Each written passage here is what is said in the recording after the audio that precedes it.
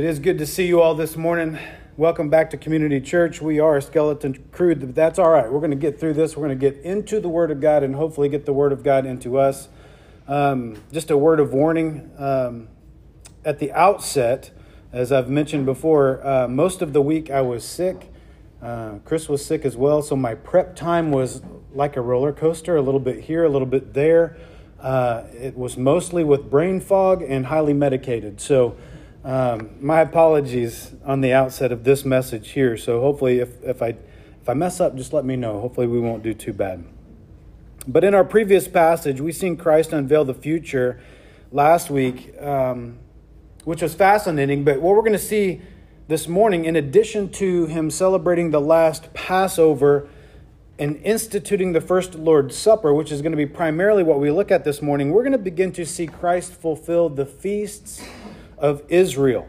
Now, we're not going to have a whole lot of time to get into that this morning. It is a fascinating study, and we're going to try to make some time to explain just how he does that, how Christ fulfills the feasts in our next message in Luke's gospel. So hopefully you can be here for that.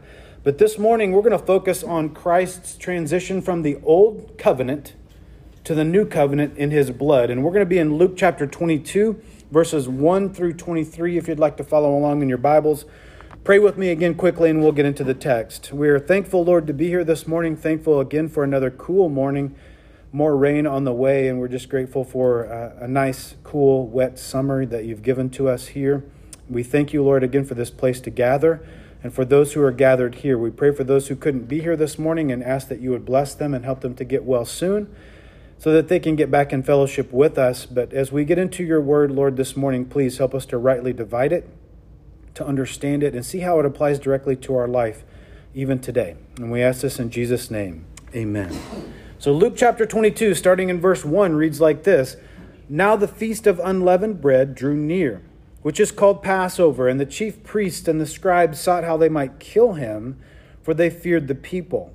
Then Satan entered Judas, surnamed Iscariot, who was numbered among the 12. So he went his way and conferred with the chief priests and captains how he might betray him to them. And they were glad and agreed to give him money. So he promised and sought opportunity to betray him to them in the absence of the multitude. Verse 7. Then came the day of unleavened bread, when the Passover must be killed. And he sent Peter and John, saying, Go and prepare the Passover for us, that we may eat. So they said to him, Where do you want us to prepare? And he said to them, Behold, when you have entered the city, a man will meet you carrying a pitcher of water. Follow him into the house which he enters. Then you shall say to the master of the house, The teacher says to you, Where is the guest room, where I may eat Passover with my disciples? Then he will show you a large furnished upper room. There make ready. Verse 13. So they went and found it just as he had said to them, and they prepared the Passover. When the hour had come, he sat down, and the 12 apostles with him. Then he said to them, With fervent desire I have desired to eat this Passover with you before I suffer. For I say to you, I will no longer eat of it until it is until it is fulfilled in the kingdom of God. Then he took the cup and gave thanks and said, Take this and divide it among yourselves. For I say to you, I will not drink of the fruit of the vine until the kingdom of God comes. And he took bread, gave thanks and broke it, and gave it to them, saying, This is my body, which is given for you. Do this in remembrance of me. Likewise, he also took the cup after supper, saying, This cup is the new covenant in my blood, which is shed for you. But behold, the hand of my betrayer is with me on the table. And truly the Son of Man goes as it has been determined. But woe to that man by whom he is betrayed. Then they began to question among themselves which of them it was who would do this thing. All right. So if you'd like to do a comparison study of this passage, which I always recommend, you can find it in all three of the remaining Gospels. You can see it in Matthew 26. You can find it in Mark 14 and also in John 11.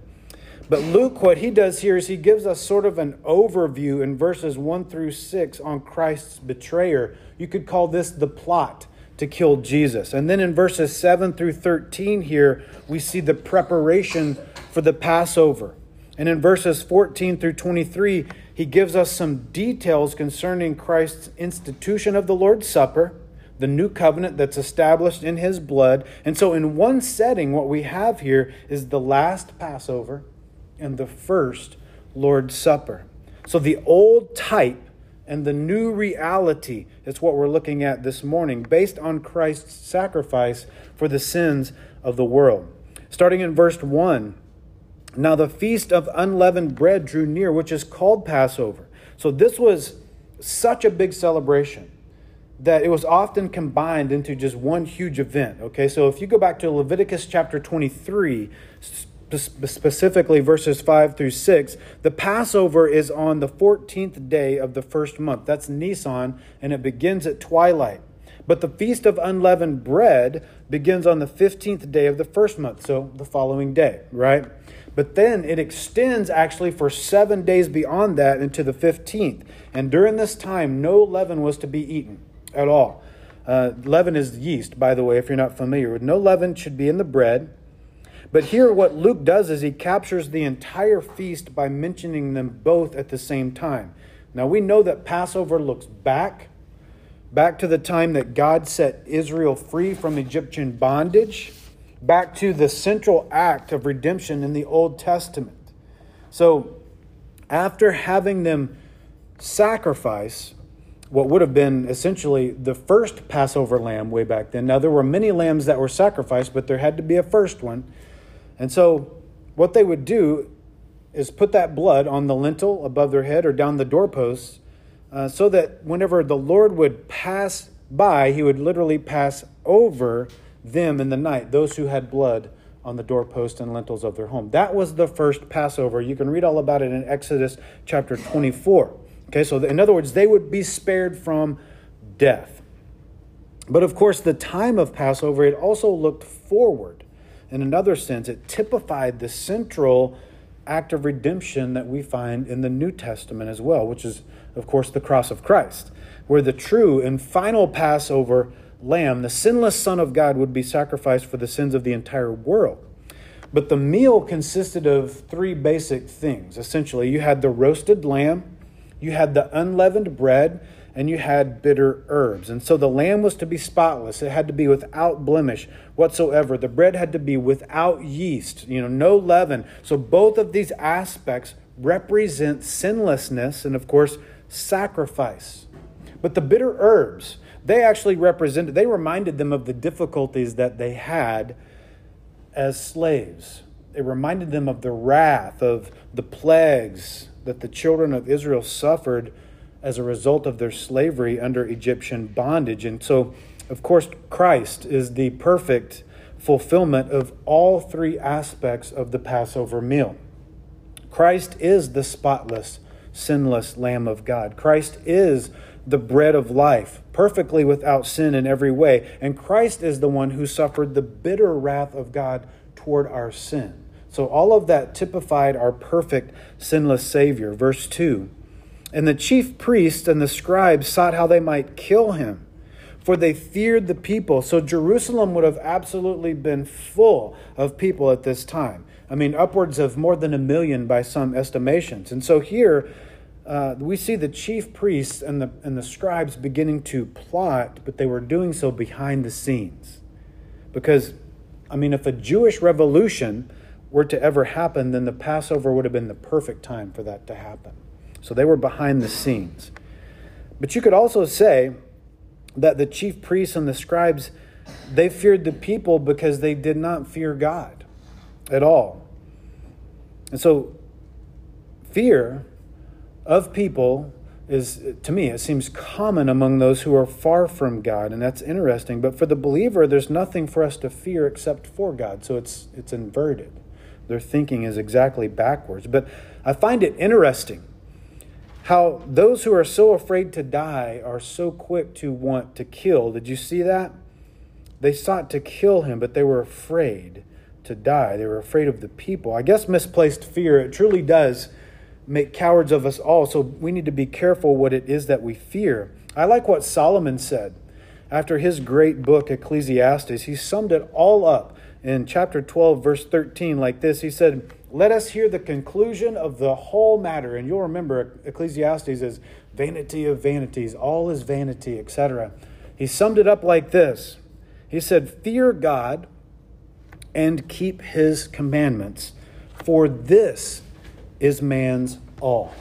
That's a great way to sum that up. And so now at this point in the narrative here this morning, Christ's body would have been anointed at Bethany. This is where you pick it up in the gospel comparisons, okay? You can read about that in Mark 14, Mark 26, John 12, for example. Again, Luke is very abbreviated in his account here. So I would encourage you to go back and do your gospel comparison study for sure. Verse 3, then Satan entered Judas, surnamed Iscariot, who was numbered among the 12. And so after more than 3 years of walking with Christ, think about that. 3 years of walking with Christ, at least Judas now will suddenly walk away from Christ. How frightening it is to know that somebody so close to Christ physically could still be so far away from him spiritually. I mean, they were tight for 3 to 3.5 years. Think about it like this, guys. Nobody expected Judas to be the betrayer. Nobody expected that.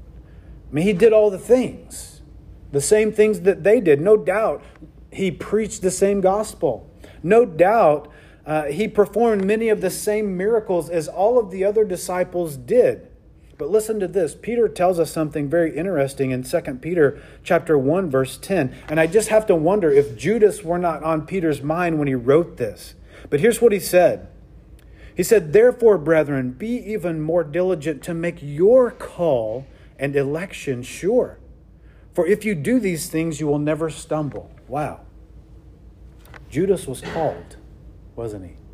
He was called. I mean, after Christ spent an entire night in prayer, he chose Judas Iscariot as one of the 12 to be his apostles. That's Luke chapter 6, verses 12 through 16. Judas was elected, no doubt about that, to be a disciple of Christ, yet he somehow later became a traitor. Why? I can only imagine it was because he failed to make his calling and his election sure, like Peter said. In other words, he didn't believe that Jesus truly was the Christ, like Peter did and the other disciples. But I want you to notice something about verse 3. Do you notice who the real enemy is here? It's Satan. Satan is the one that's behind all of this. Of course, we know that Satan has been the chief enemy of God for many, many years. But you'll remember, we studied this early on. At the end of the wilderness temptation, you remember Satan left Jesus. But what did he say? What did Scripture say? He left Christ until a more opportune time, right? That was Luke 4:13. So guys, this was that time. This was the opportune time. Satan would now try to get Christ through one of his disciples. Interesting. Again, this is just an overview of what happened. I mean, Luke is drawing out the fact that Satan did enter Judas, but not the exact time that it happened, okay? Satan did not technically enter into Judas until after Christ had given Judas the bread at the supper. We picked that up in John 13:27. So Judas received the bread, John 13:30. Satan entered him, and then Judas went out immediately afterwards, okay? So think about that. What a picture of carnal Christianity. What a picture of cultural Christianity.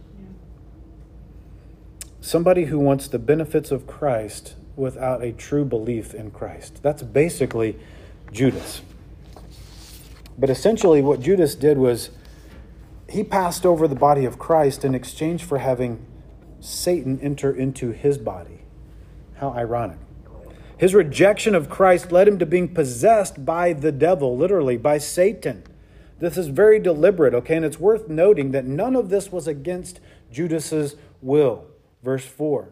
So he went his way and he conferred with the chief priests and captains how he might betray him to them. Okay, so the plot had been set forth in verse 2. That's when they started plotting. Now we see that a plan is made here in verse 4. So at this point, you'll see in Matthew 26, we see that Judas is actually the one who went and suggested money in exchange for Christ, in exchange for the betrayal. Okay? These were Judas's words to the chief priests. Here's what he said. What are you willing to give me if I deliver him to you? Amazing.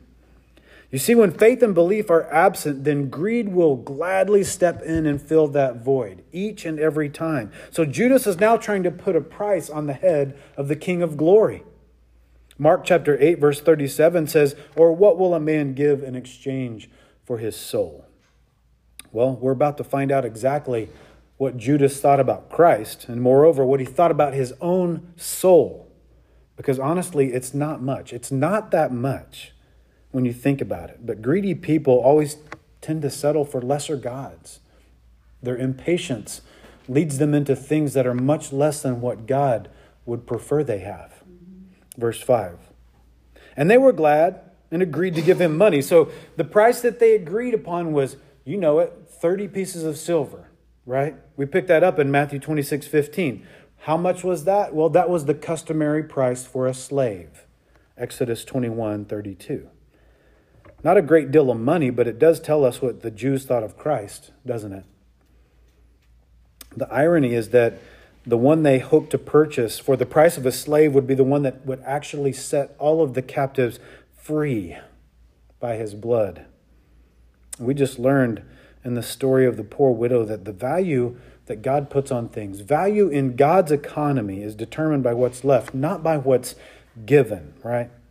And so Christ gave his all. Christ gave everything. There was nothing left. He gave it all, demonstrating just lovingly and perfectly exactly what he thought about all of those people who in fact hated him. So you see the irony here. But all of this is a fulfillment of prophecy. We pick some of it up in Zechariah 11:13, but it's all over the place. If you go looking, you'll find it. What we're learning is that God is proactive. Okay, God is not reactive. He knew who his betrayer would be the entire time, all along. Okay, therefore, all of the plotting, all of the planning that was going on behind the scenes fit perfectly into the plan of God. All the way back from the foundation of the world, in fact. It fit perfectly into God's plan. You see, the cross of Christ was always plan A. There was never a plan B. It was never, I hope you guys don't sin, and no. The cross was always the plan. It was God's provision for the sin of man from the foundation of the entire world. Verse 6. So he promised and sought opportunity to betray him to them in the absence of the multitude. Now, we know that this is going to literally happen in the Garden of Gethsemane. That's coming up later on in this same chapter. But the hope was to catch him outside of the city, out from the crowds, so as to hopefully avoid this uprising of the people during the time of the Passover. But of course, we're going to see later on in this chapter and in the following chapter as well, just how quickly fear and the power of persuasion can influence the hearts and the minds and the opinions and even the actions of the people, including Christ's own disciples. Fear is a massive, massive thing, and we have to be careful that we don't misplace ours. So as believers, we do not have anything to fear except our God. Verse 7. Then came the day of unleavened bread, when the Passover must be killed. In other words, it must be sacrificed. And so this was the first day of the feast, according to Matthew 26:17 and Mark 14:12. In other words, the day of unleavened bread coincided with Passover. All right, but the feast of unleavened bread would follow afterwards. Now remember, Jewish days were from sunset to sunset, but the Romans calculated their days from sunrise to sunrise. And so there is going to be some overlap here in the gospel narratives that can make the chronology of trying to figure some of this stuff out pretty difficult to understand. Okay, but keep in mind that you can have the same date, but it still be considered different days. And that's because of this overlap in how time was calculated. For example, John chapter 19, verse 14 calls Friday of this week the day of preparation, which tells us that John was using the Roman means of calculating a day. Okay? The day of preparation, it just simply meant that the Jews were preparing for Sabbath. It was a general term for each and every Sabbath. But when using the Jewish calculation of days, like Matthew, Mark, and Luke, then we know without a doubt that Christ was crucified on the Passover. It would have been the same day as the day of preparation. In other words, you would have the same date, but they would be called different days depending on how you calculated that. All right? Confusing enough? It can be, no doubt about it. But we do know that Christ was crucified on the Passover. How do we know that? We just read it, right? Verse 7, the Passover lamb must be killed on this day. Exactly. And Christ is the ultimate and true Passover lamb. And so as you read through all four of the gospel accounts here, the chronology can be confusing at times, but when you take into account the different calculations of when a day actually begins and when it ends and so forth, and use that Roman scale versus the Jewish scale, you have to take all of that into consideration. And it's hard, I get that. But when you do, then it does harmonize the Gospels and keeps us out of this idea of the Bible not making sense or contradicting itself. It actually doesn't contradict itself. It's just two different ways to keep time. Verse 8, and he sent Peter and John, saying, go and prepare the Passover for us, that we may eat. And so Christ sends his men to prepare this Passover meal. Okay, so a lamb would have had to have been killed. It would have been roasted. It would have been eaten on this night. And this would have been, in effect, the very last Passover.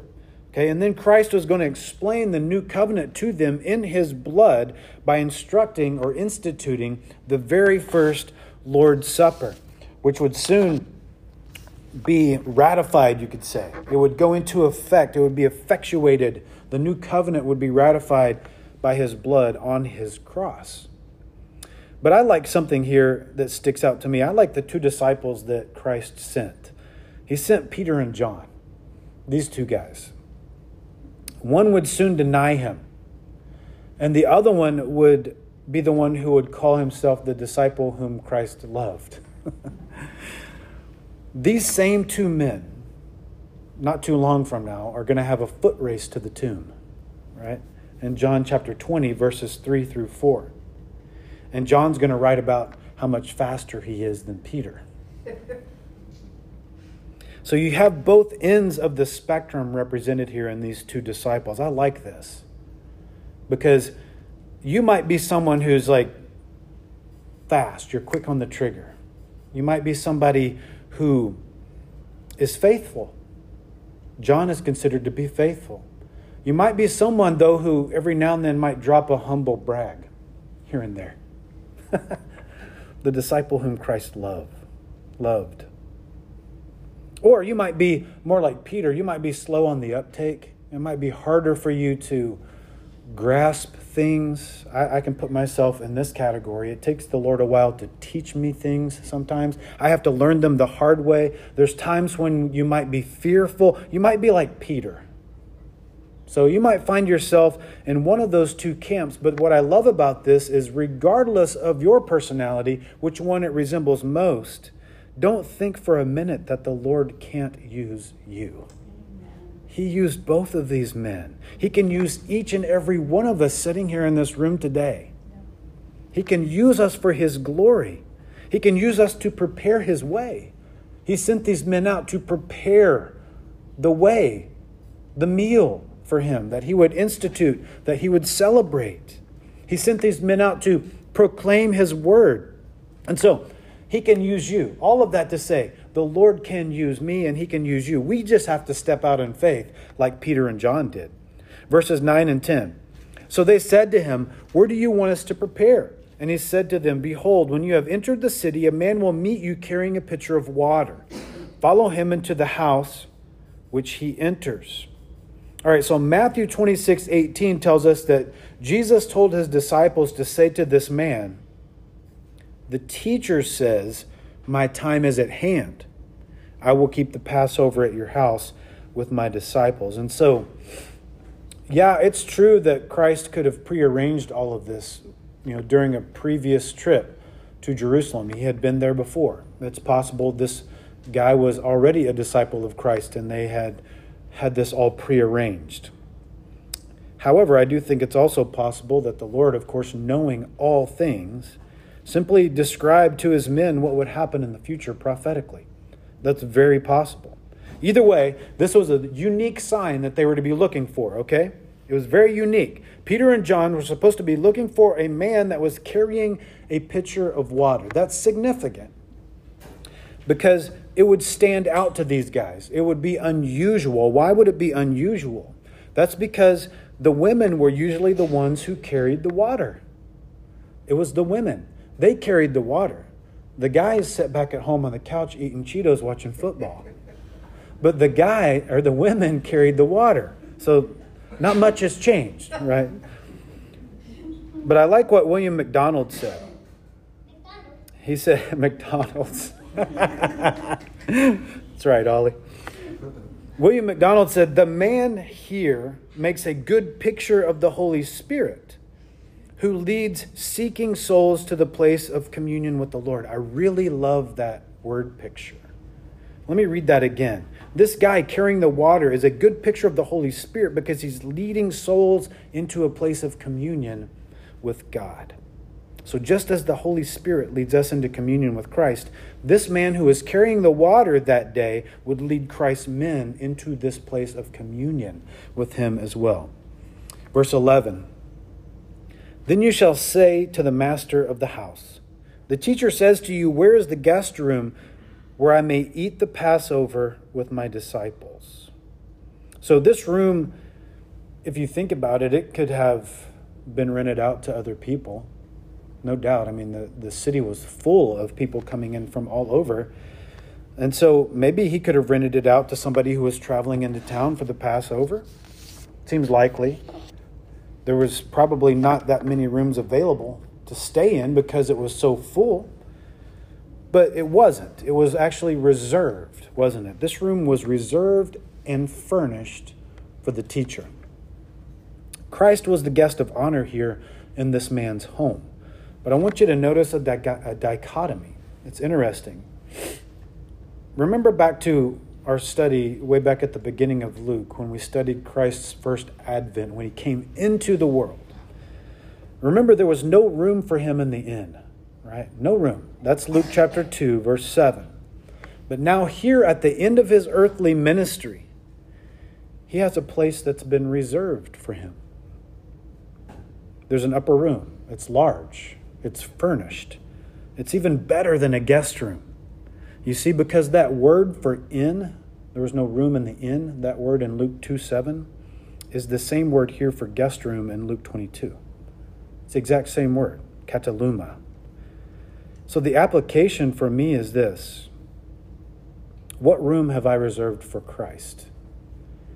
I mean, have I reserved Christ my best room? The big one? That's furnished, that's special, where a guest of honor would stay, or did I reserve the guest room?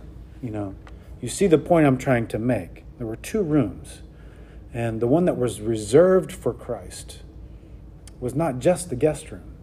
It was the upper room. It was the one that was furnished. It was special. Verse 12. Then he will show you a large furnished upper room. There make ready. So one person had no room for Christ at the beginning of his ministry, and the other person at the end of his ministry gave his best room for Christ. So where do I fall along that scale of selfishness and surrender? I mean, would I have taken opportunity here to make a little extra money during the Passover on this room and rent it out to some people, or would I have made room for my Messiah?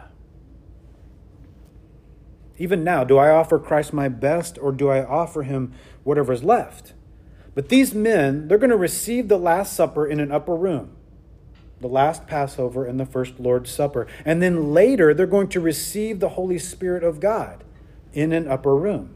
Acts chapter 1, verse 12. And so in this upper room here, they're going to receive communion. But in the upper room that's coming, they're going to receive the Comforter. Very cool stuff in John 14:26, verse 13. So when they went and found it just as he had said to them, and they prepared the Passover. Amen. So just as we've seen before, things are always just as Christ says they're going to be. Okay, everything was exactly like Christ said.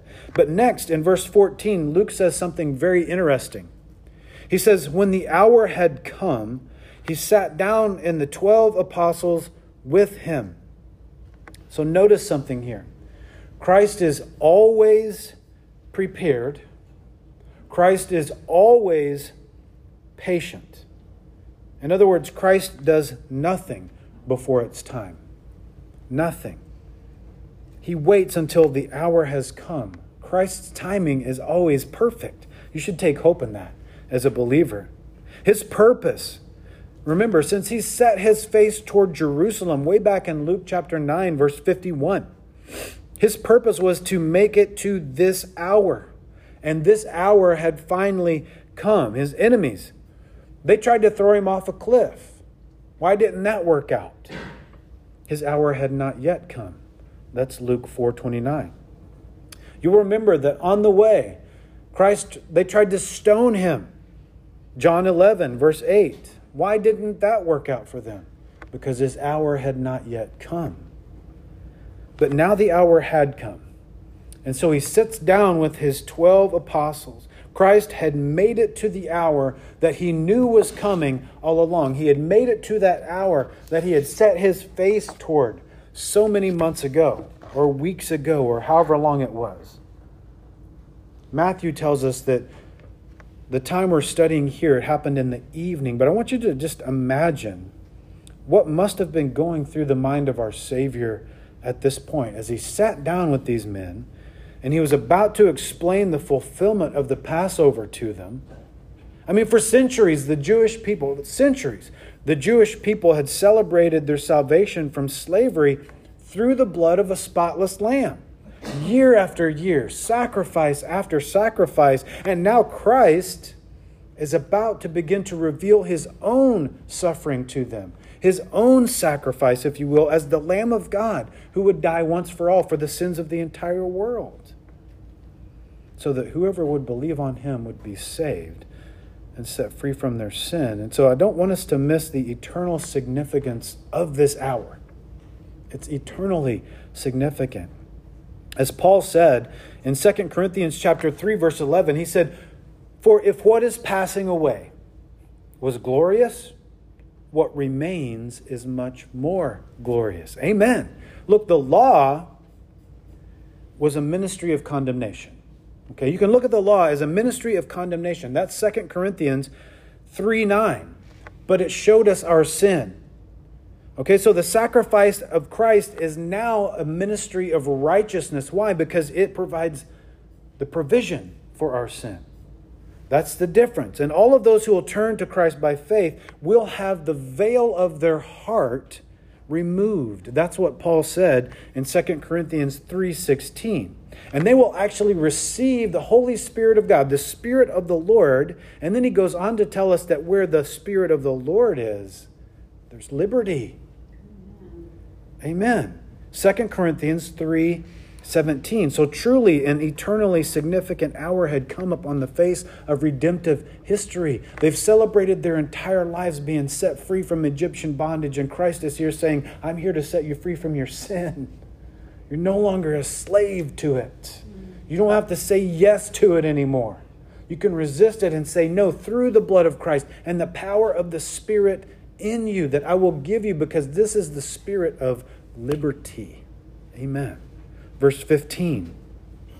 Then he said to them, with fervent desire I have desired to eat this Passover with you before I suffer. So think about it. Out of all of the 32 or so Passovers that the Lord had celebrated up until this point, this was the one that he fervently desired to eat.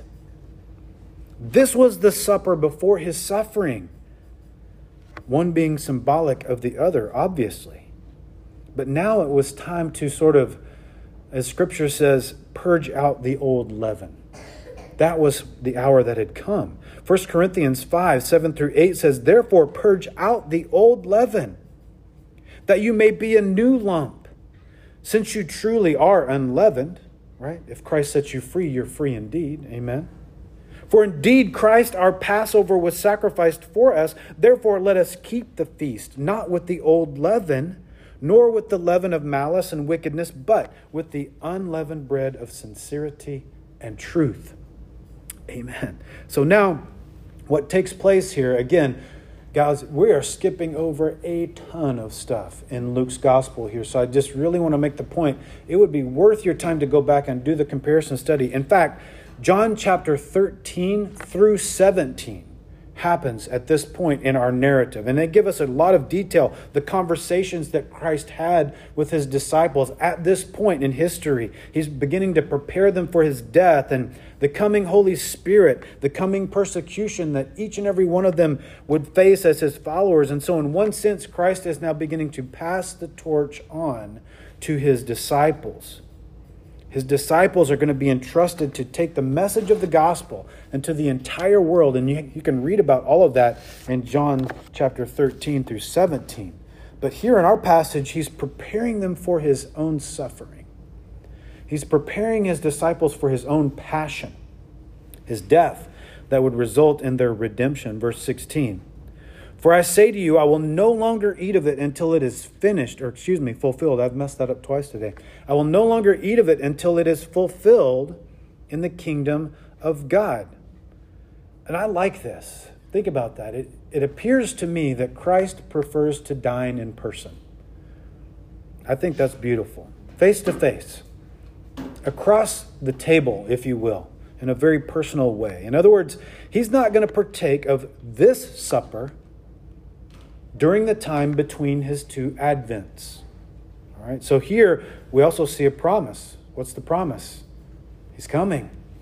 He's coming again, right? His return is certain. And so just as sure as Christ sat in front of his disciples on that day, partaking of the supper and so on, he will once again sit with them and enjoy the supper in its fullness when he returns. That's the promise. That supper is going to be a memoriam, no longer a type. Now, I don't want you to confuse the supper that's going on here with the marriage supper of the Lamb. Those are separate. Okay, you can read about that in Revelation 19:9. But the marriage supper of the Lamb is actually going to take place between Christ and his church during the time of the tribulation, that 7-year period. And that is actually represented by the parable of the 10 virgins, if you'd like to do a study on that in Matthew 25. But moving on to verse 17. Then he took the cup and gave thanks and said, take this and divide it among yourselves. So this cup here, it actually has nothing to do with the Lord's Supper yet. Okay, he's not there yet. So this cup is concluding the Passover, the very last Passover, verse 18. For I say to you, I will not drink of the fruit of the vine until the kingdom of God comes. Now, take special note here. Christ did not drink of this cup. What did he do? He divided it. He divided it among his disciples. Now, historically, there were 4 cups that were passed at the Passover dinner. The first cup was called the cup of sanctification. The second cup was called the cup of deliverance. The third cup was the cup of redemption. And the fourth cup was called the cup of praise, or the Hallel cup. Hallel is Hebrew for praise. Now, I'm going to elaborate on this just a bit more in a second, but at least I'll share my opinion on what I think is going on. But Christ was entering into this time of suffering and sorrow now, but his joy had not yet come. For example, Hebrews 12:2 says, looking unto Jesus, the author and finisher of our faith, who for the joy that was set before him endured the cross, despising the shame, and has sat down at the right hand of the throne of God. Exactly. Psalm 30, verse 5. For his anger is but for a moment. His favor is for life. Weeping may endure for a night, but joy comes in the morning. You see, Christ must endure the wrath of the Father toward our sin before he can then again realize the fullness of joy back in the Father's presence. But make no mistake about it, included within our Savior's joy was his sacrifice for you and his sacrifice for me. What does the word say? For the joy that was set before him, he endured the cross. Amen. So now begins the implementation, if you will, of this new covenant in the blood of Christ. And in verses 19 and 20, Christ is going to give us the explanation of it. But again, verse 18 marks the end of the last Passover. Okay? This is the last Passover that will ever be recognized by God the Father. Why? Because soon his own spotless lamb, his own son, will be sacrificed for the sins of the world, which will necessarily fulfill all of the demands of the law. So starting with verse 19, we begin to see the institution of the Lord's Supper. And he took bread, gave thanks and broke it, and gave it to them, saying, "This is my body, which is given for you. Do this in remembrance of me." So now, believers, we continue to partake in the Lord's Supper to remember the sacrifice of Christ, right? To remember the fact that we have been set free from our sin. Just as the Jews continue to celebrate Passover in remembrance of being set free from Egypt, but the symbolism here is fascinating. You think of the bread. It says he took bread, gave thanks, broke it, gave it to them.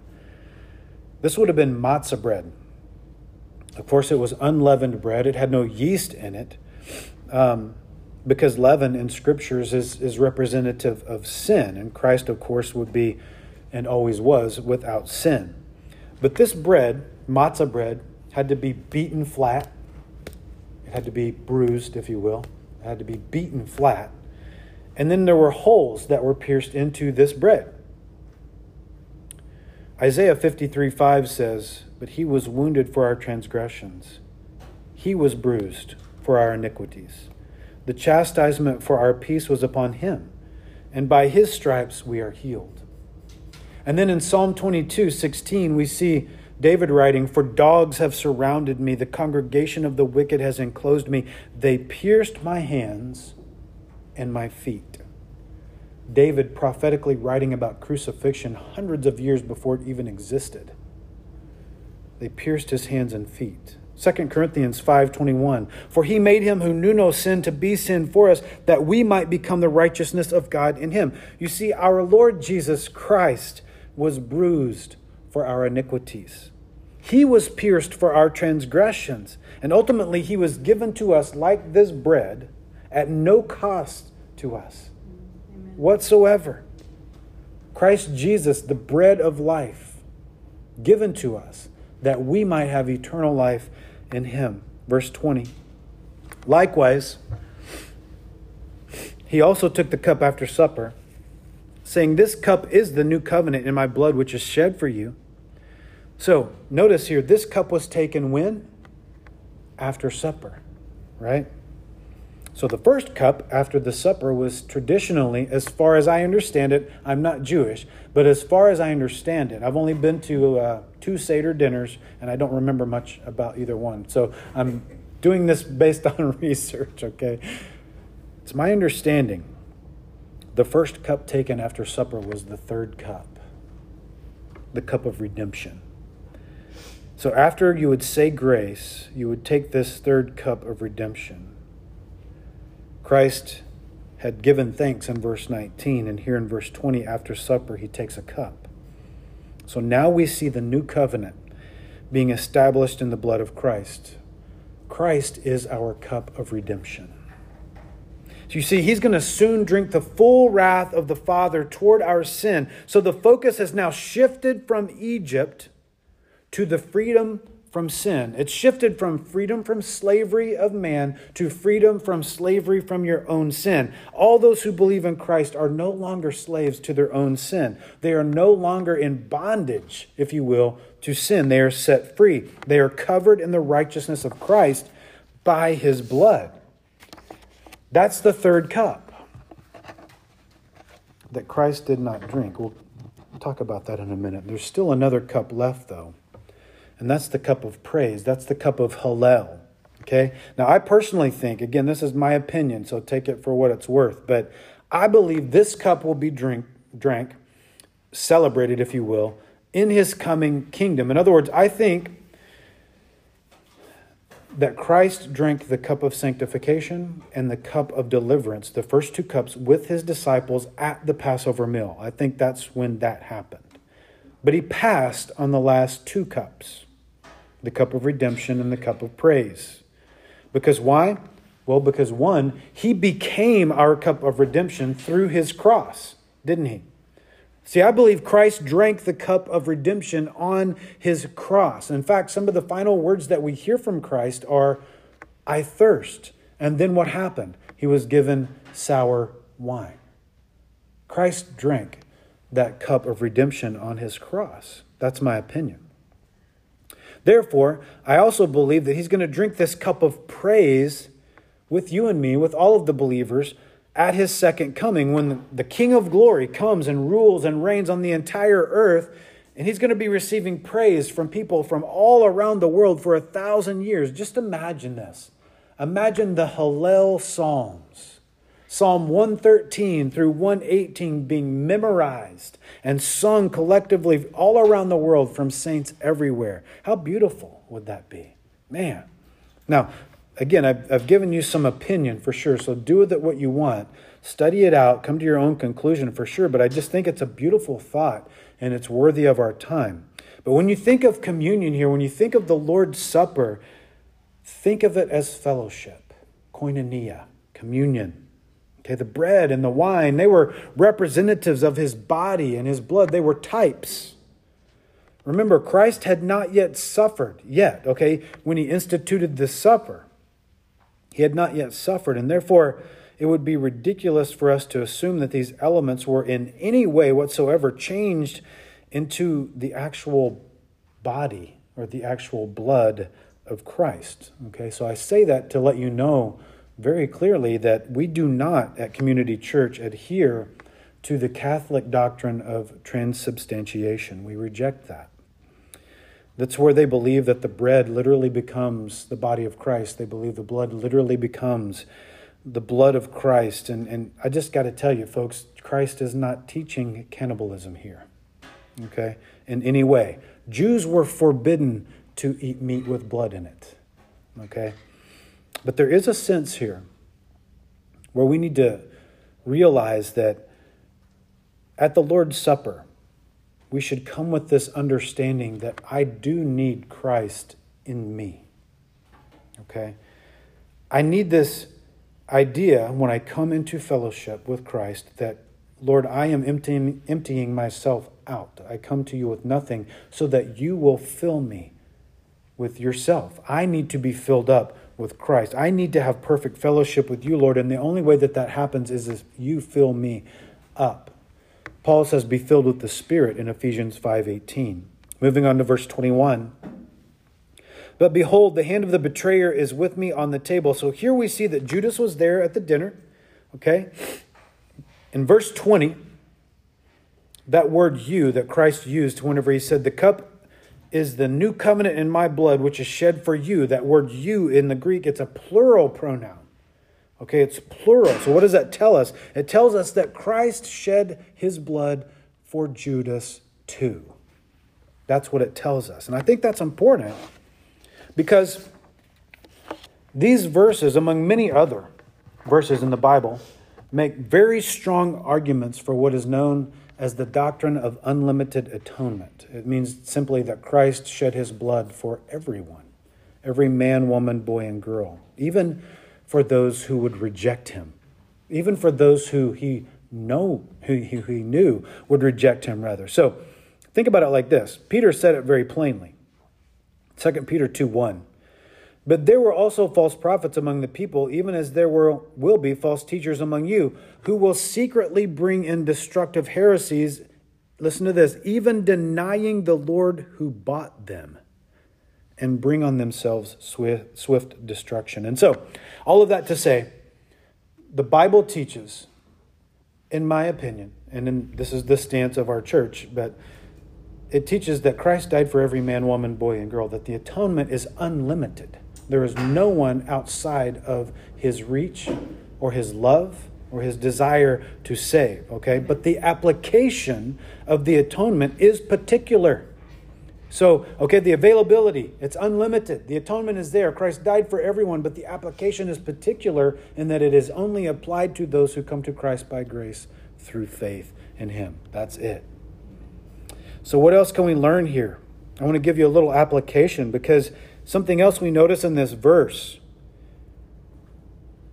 Judas's hand was on the table with Christ, but his heart was nowhere near Christ.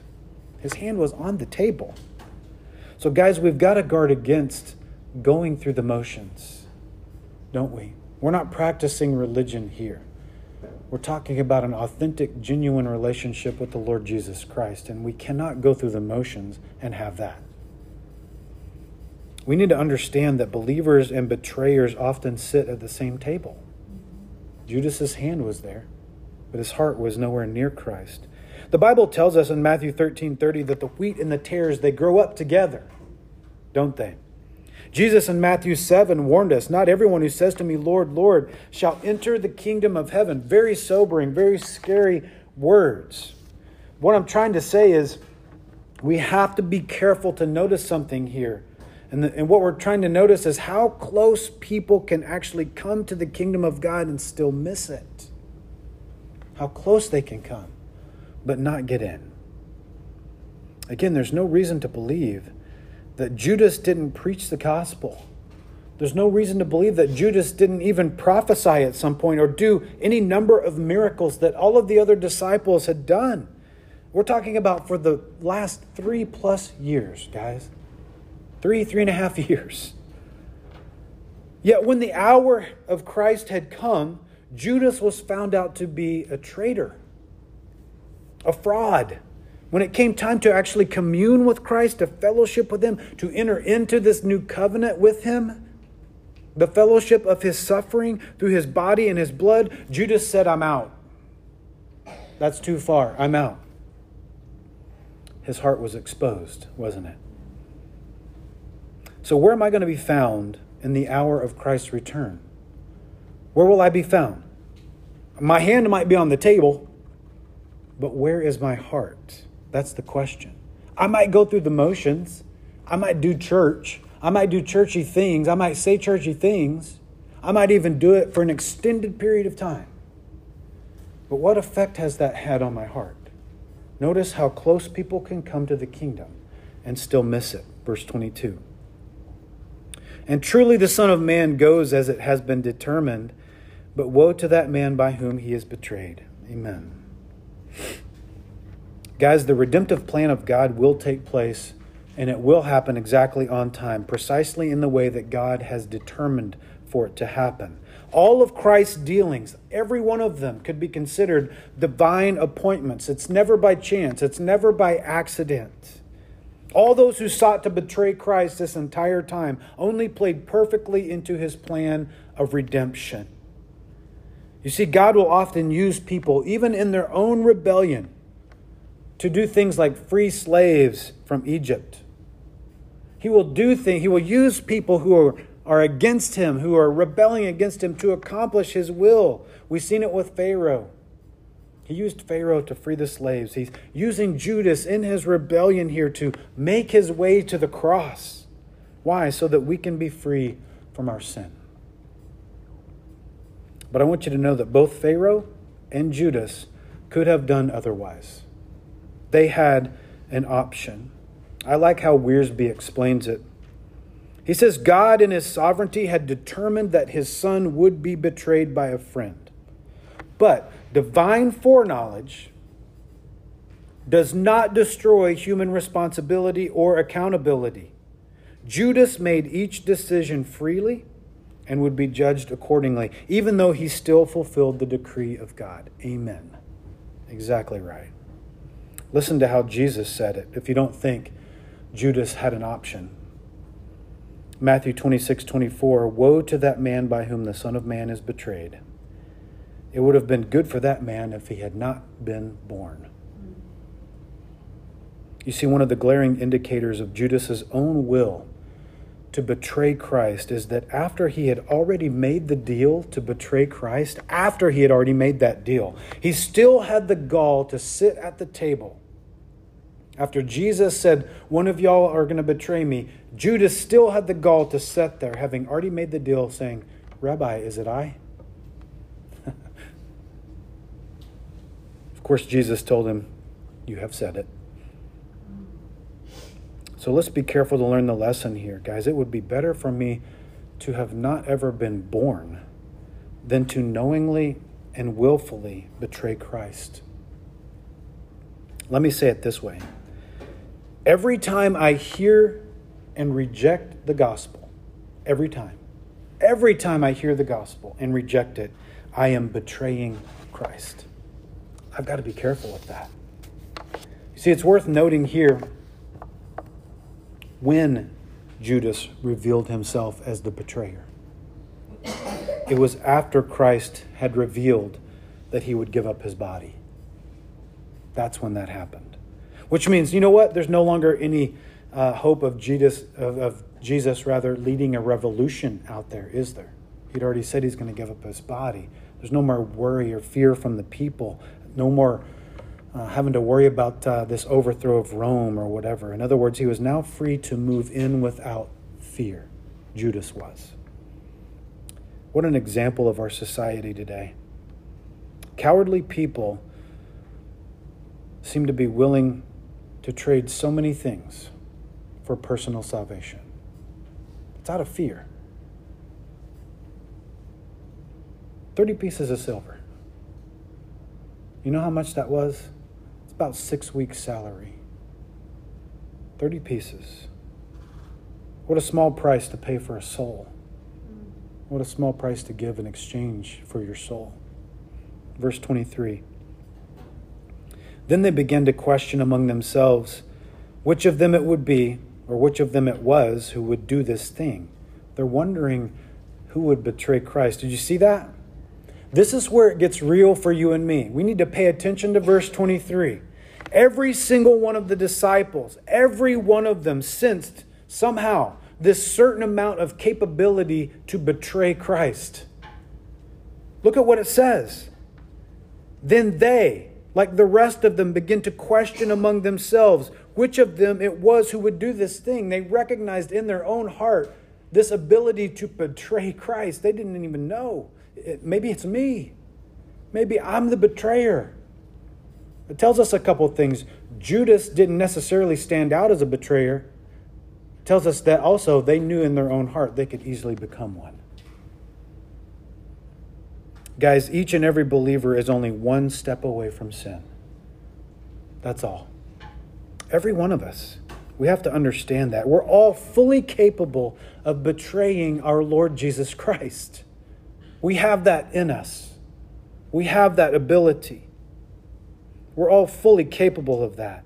So I guess my encouragement for you is stay in fellowship with Christ. Stay in communion with Christ. This is not something we do consistently. We're talking about relationship. Religion says do this consistently. A relationship says do this constantly. Constantly commune with the Lord Jesus Christ. Stay in fellowship with Him. Stay in fellowship with your Heavenly Father in the Spirit and through the Son so that you can enjoy the fullness of the fruit of a surrendered life to Christ. So that you can stay humbly and safely under the lordship of Jesus Christ through His body that was broken and through His blood that was shed for your soul. Guys, Judas traded his soul for 6 weeks' salary. But Jesus Christ gave His life for you. Amen. We love you, Lord, and we thank you for this time in your word. We thank you for this passage of Scripture. Thank you for allowing us to enter into communion with you through the body and the blood of our Savior. Lord, thank you for making a way home to the Father, for providing us an opportunity to be forgiven from the bondage of our sin through the blood of your cross. Thank you, Lord, for absorbing the punishment, the full wrath of the Father toward our sin through your bruised body, your body that was broken for us. We know your bones were not broken. We know that. In fulfillment of prophecy, no bones were broken. But your body was bruised. Your body was broken in that, as Isaiah tells us, your visage was marred more than any man, which tells us that at the end of your beatings, you were basically, if not fully, unrecognizable. Thank you for that. I don't deserve that. In no way would I ever deserve that. But Lord, I thank you for providing that atonement for me